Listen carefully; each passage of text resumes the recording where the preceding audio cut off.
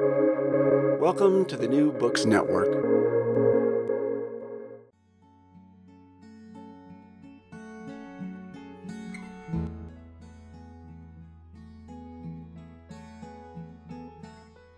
We can no longer count on decision makers working at the international level to stop this problem because it is not going to happen.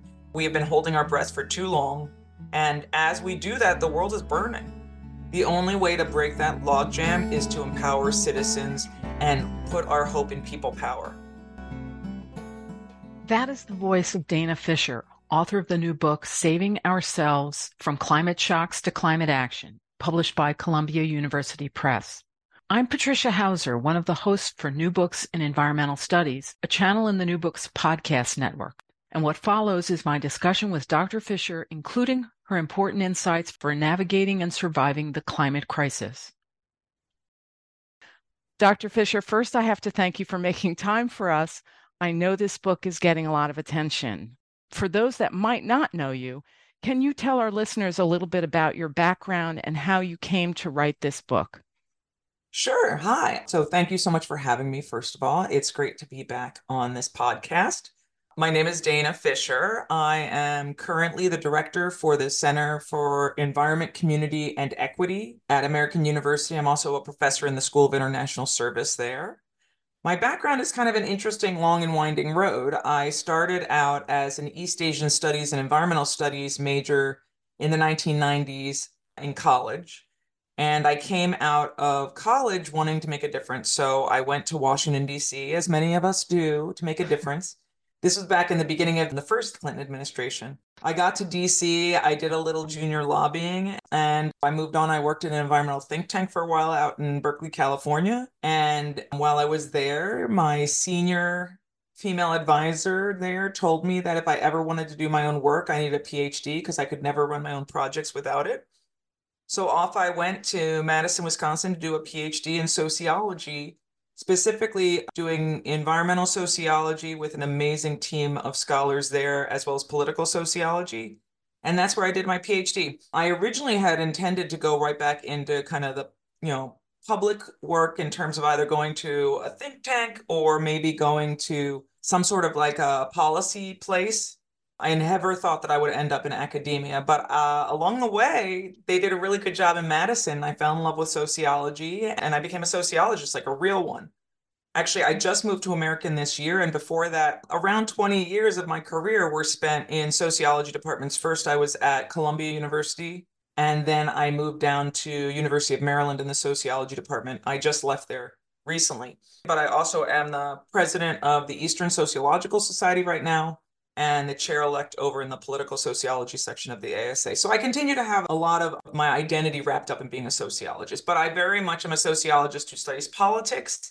And much of the work that I've done, and certainly this new book, is very much around kind of thinking through political decision making, political mobilization around the climate crisis. But I've done a lot of work around climate change, around environmental decision making, as well as around protest and activism and civic engagement that go well beyond the environment. The thing is, it's interesting. You had this climate piece early on. You were engaged in that issue, and then you built this toolbox of the social science research and analysis. And that leads up to 2024, where after having done your homework, you are letting us know, like other scientists, that things are bad and they're getting worse. But, and I hope I don't oversimplify as I sum up one of the main points of this book, you're saying things are bad and they're getting worse. But as it gets worse, the suffering will get to a point where good things will start happening. Now, absolutely. How oversimplified is that? There's a line in the book somewhere where I say, yes, it's bad, it's getting worse. The only way we're getting out of the climate crisis and to the other side is for us to save ourselves. Unfortunately, I end the book with a very simple sentence, which is, as unfair as it may seem, the future is up to us. And that's absolutely true. As I talk about in the beginning of the book, and you're completely right. So the book is an agglomeration of research that I've done my entire career. And I started out as a young, eager beaver sociologist coming out of a sociology program, having worked doing, clean energy appropriations lobbying as, before I went to do my master's degree or my PhD. So I had this kind of background in understanding the policymaking process and the kind of the points where we can apply pressure. And then I went on to study it, and that was the goal. So I come back to climate change over and over again throughout my career, thinking about it from both the civil society side, but also in the decision-making and stakeholder side. And this book is basically bringing together all of that. And I felt compelled to write not another academic book, but really a book that is very, very much geared towards a general audience because we're running out of time. And, as I say in chapter 1 of the book, I'm what I call an apocalyptic optimist. That is that I believe, and there's a lot of research that backs me up here, that things are bad. They're getting worse. Today, one of the big European research institutes just released the temperature trends from 2023. They've analyzed all the data, and it shows that 2023 was the warmest on record ever before in the world. And it also shows that we are almost at 1.5 degrees warming at this point. Granted, 2023 could be an extreme or an outlier, but there's lots of evidence that 2024 is going to be even warmer. And I say that while I'm sitting here in Washington, D.C., looking out my window at rain while it's like 60 degrees out. So there's lots of evidence that things are getting worse. And as an apocalyptic optimist, I actually believe that things have to get worse before we're really going to take the kind of systemic change, or we're going to make the kind of systemic change that is absolutely necessary to get us to the other side of the climate crisis. And that's what I lay out in the book, because I've been studying efforts to try to regulate greenhouse gases and to address climate change since the 1990s. And unfortunately, even though, I'd like to be able to say, oh, and we've been making progress throughout all this time, and we have been making really small incremental progress, sure. I mean, we no longer have a lot of projected estimates that the world will warm over 4 degrees Celsius.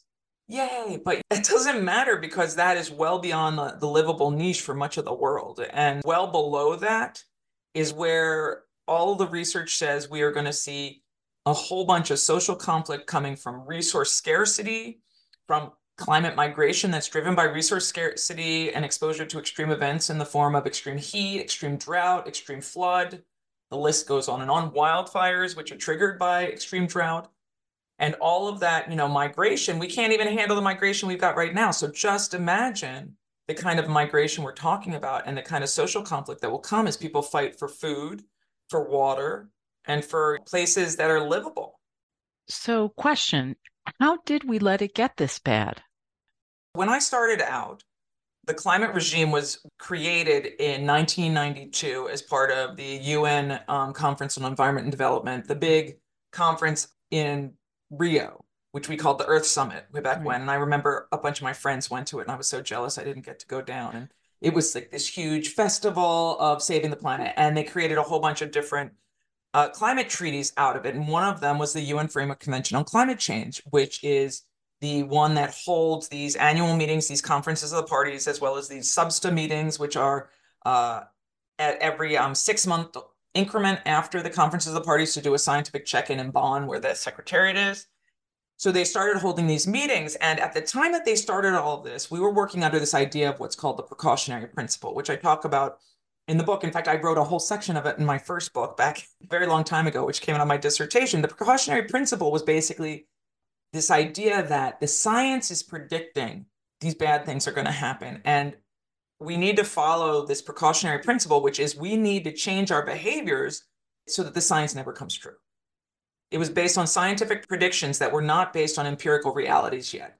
And that's why we ended up starting talking about climate change by talking about polar bears, because people weren't yet experiencing the lived effects of climate change and a climate crisis, which we didn't call it back then at all. People were just worried about the poor polar bears. They were going to lose their habitat, right? Well, that was a long time ago now. It was long enough ago, and it was enough climate negotiation rounds ago, back when we kept thinking, okay, this one is going to do it, and everybody's going to agree. And we've gone through first voluntary efforts, the UN Framework Convention on Climate Change, then legally binding efforts, the Kyoto Protocol, which was a failed effort. That was what my first book was about. And I document how that is, and all the big parties, the developed countries that have a lot of natural resources that they want to burn, They ended up pulling out or not following through on their commitments. We, the United States, being the worst of those. And then we have the Paris Agreement, which was basically this flexible international treaty that allows nation states to decide how they're going to address climate change. None of them have worked. Right. And here we are. It is now 2024. And, by 2030, I have seen these crazy predictions coming out of the natural science world about how much sea level rise we're going to see all over the world, as well as extreme events that lead to certain areas of the world becoming uninhabitable in 6 years. So that's basically where we are, and that's where we came from. So we no longer talk about this as a precautionary principle anymore. Now we're talking about it as everybody is personally experiencing climate shocks in their everyday lives. All of the research says it's bad, it's going to get worse. Climate shocks are going to come with more frequency, with more severity all over the world. I mean, this morning I heard on NPR that Florida had a tornado.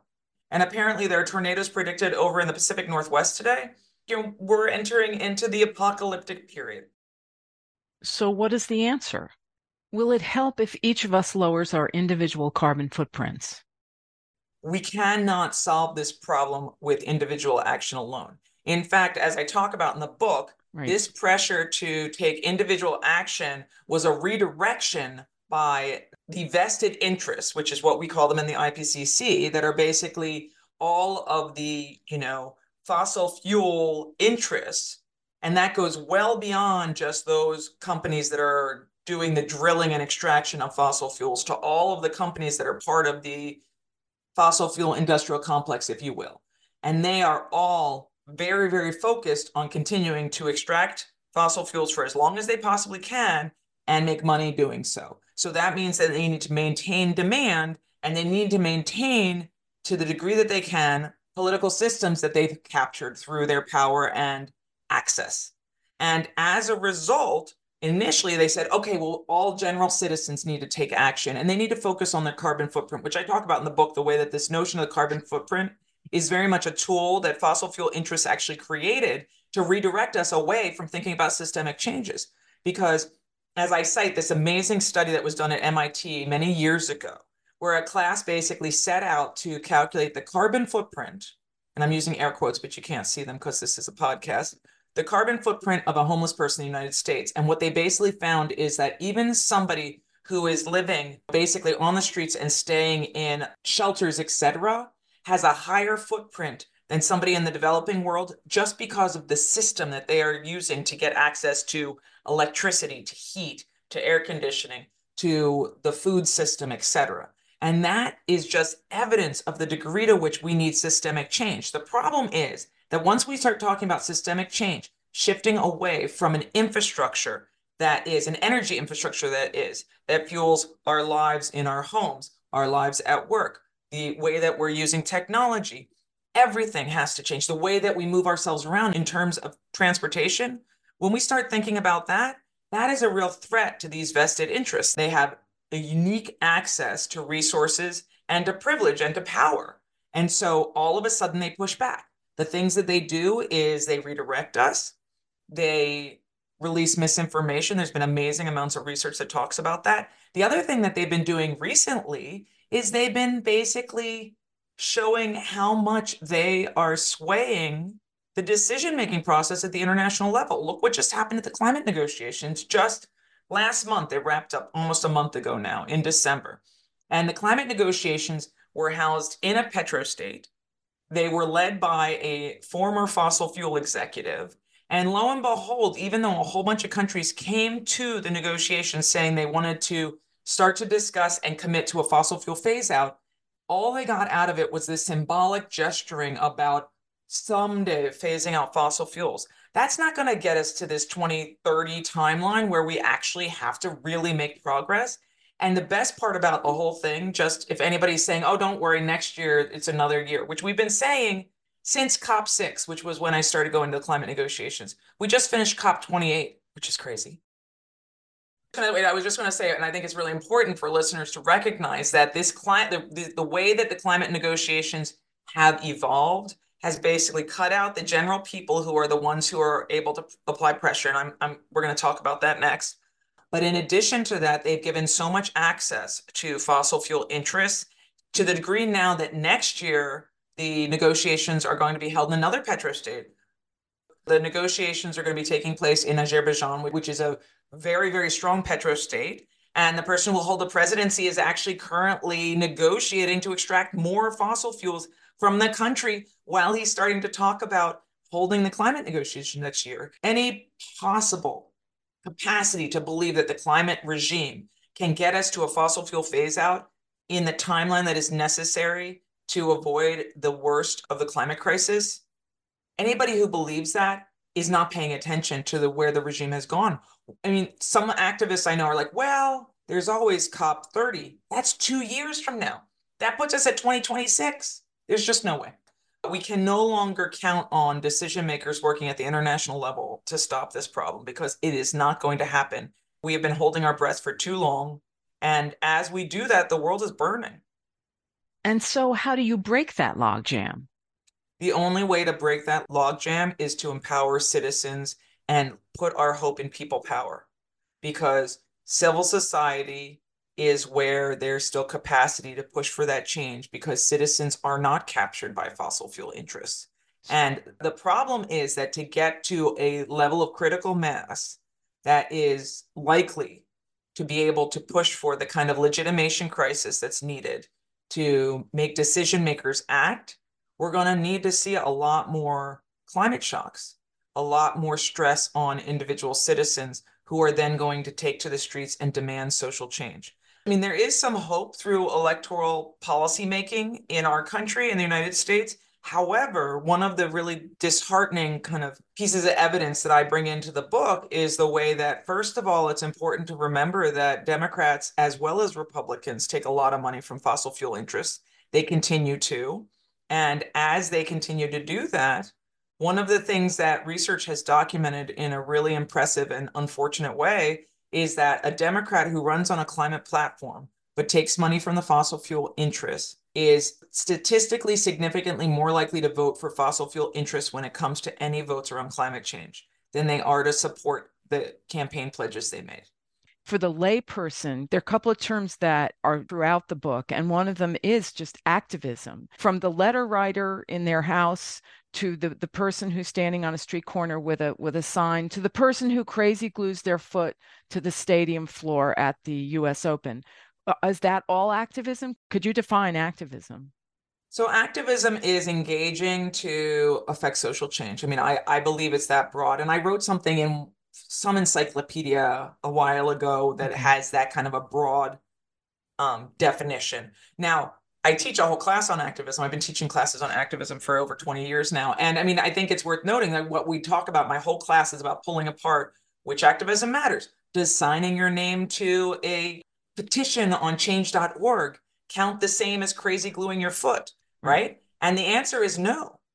All activism is not equal. All forms of activism are not equal. Activism involves thinking through whether you're working in a collective or as an individual. You can do both. And I actually wrote about this for the recent IPCC about civic engagement and climate. People can do both. You can either act as an individual citizen. For example, we just put solar panels on our house because we were able to afford it and take advantage of tax rebates.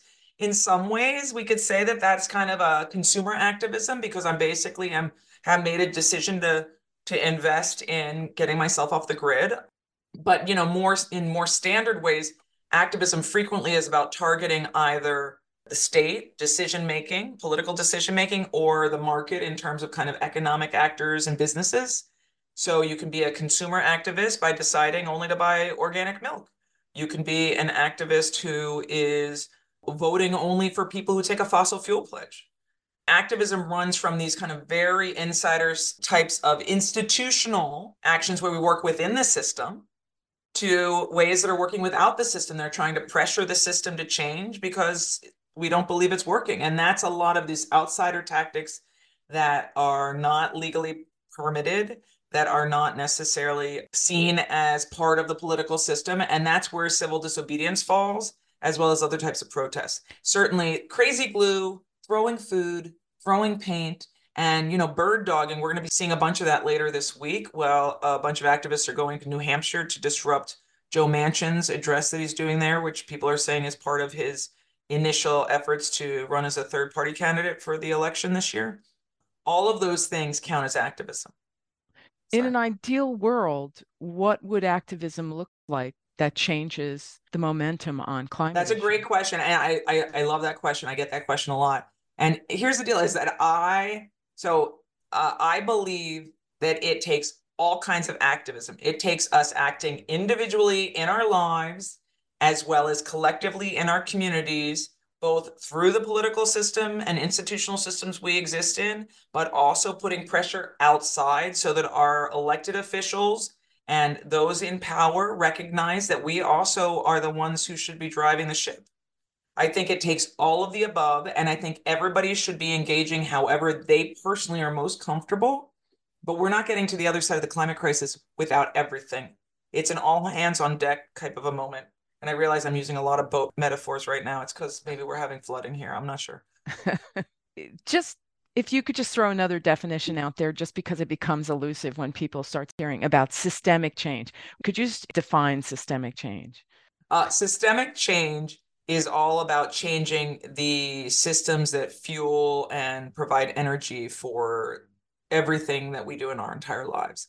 And I talk about this in the book.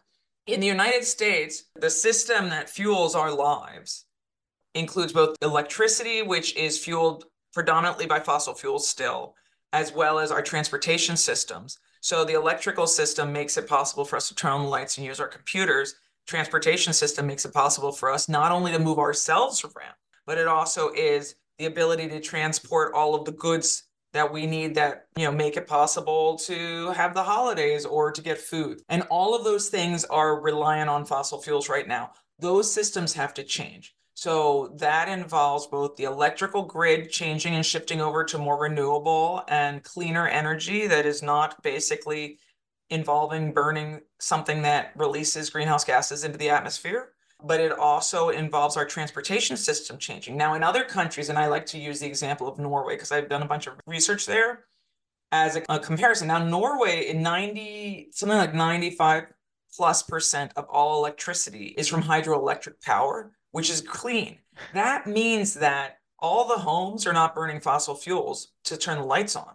And that is one of the reasons that the Norwegian government has pushed really hard to get everybody to transition to electric cars. Because when they turn people to electric cars, all of a sudden they're clean. Now, for us in the United States, it's great for everybody to buy an electric car. I love my ID4.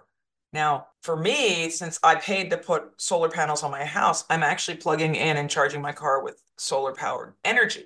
However, anybody else in Maryland, if you're just on the grid, you're not getting clean energy that's fueling your electric car, which doesn't mean it's bad.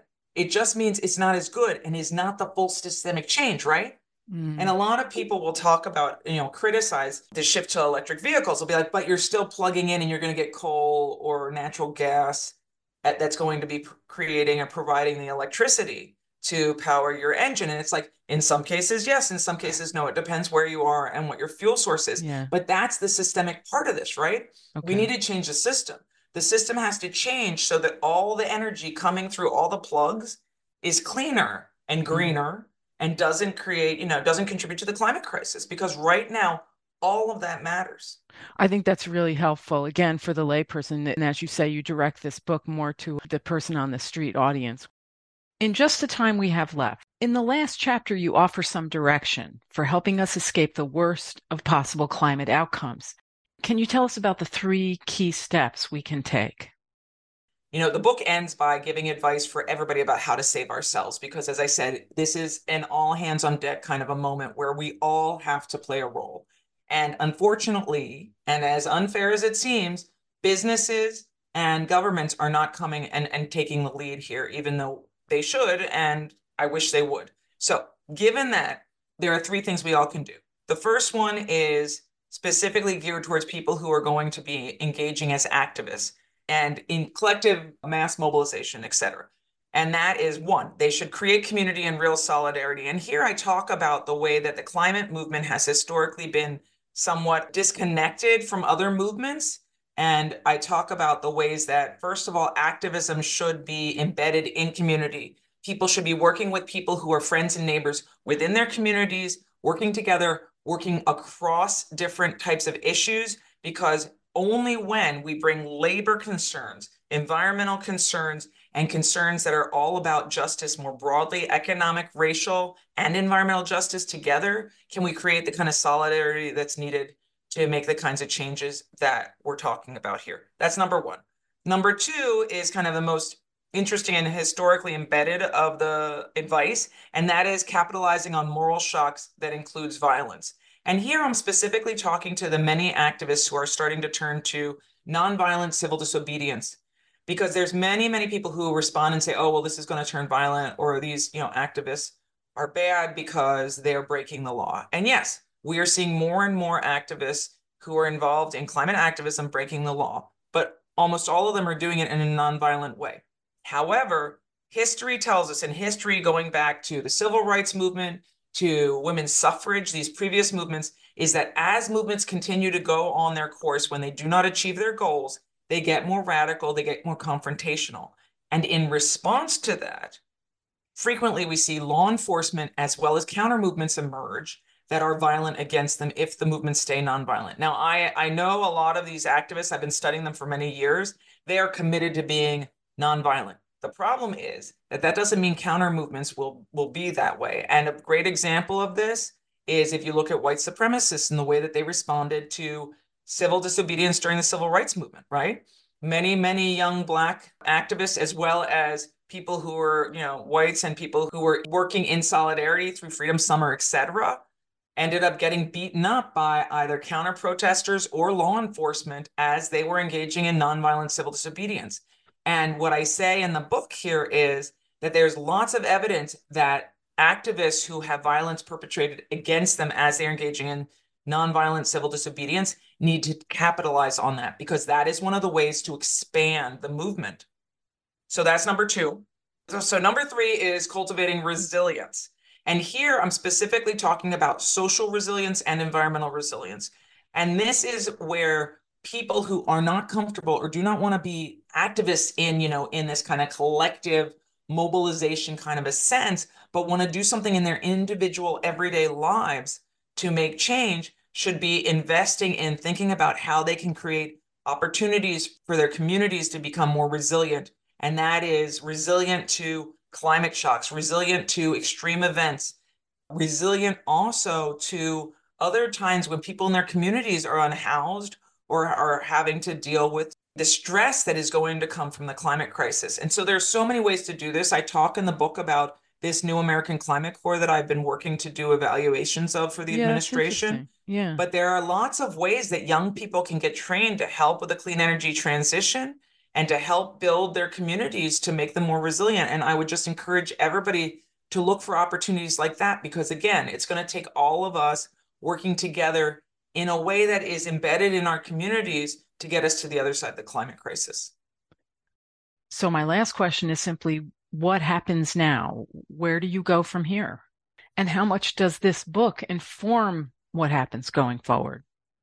Well, first and foremost, I tell everybody about the book, and I'm working doing a lot of events with different environmental groups and civic groups, as well as people who are trying to make a difference in their communities, decision makers.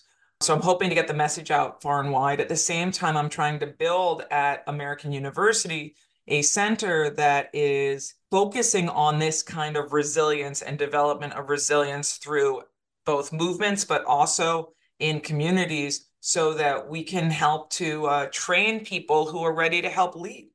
A lot of the work we're doing now is developing graduate programs that will help to train people to do this kind of work that focuses on community, equity, but also the environment at the same time. Very important tasks and an important focus. I wish you well in all of this and want to thank you again for sharing your insights with us today. Just a reminder to listeners that the book, newly released, is titled Saving Ourselves from Climate Shock to Climate Action. Thanks to Columbia University Press for reaching out to us, and many thanks to Dr. Dana Fisher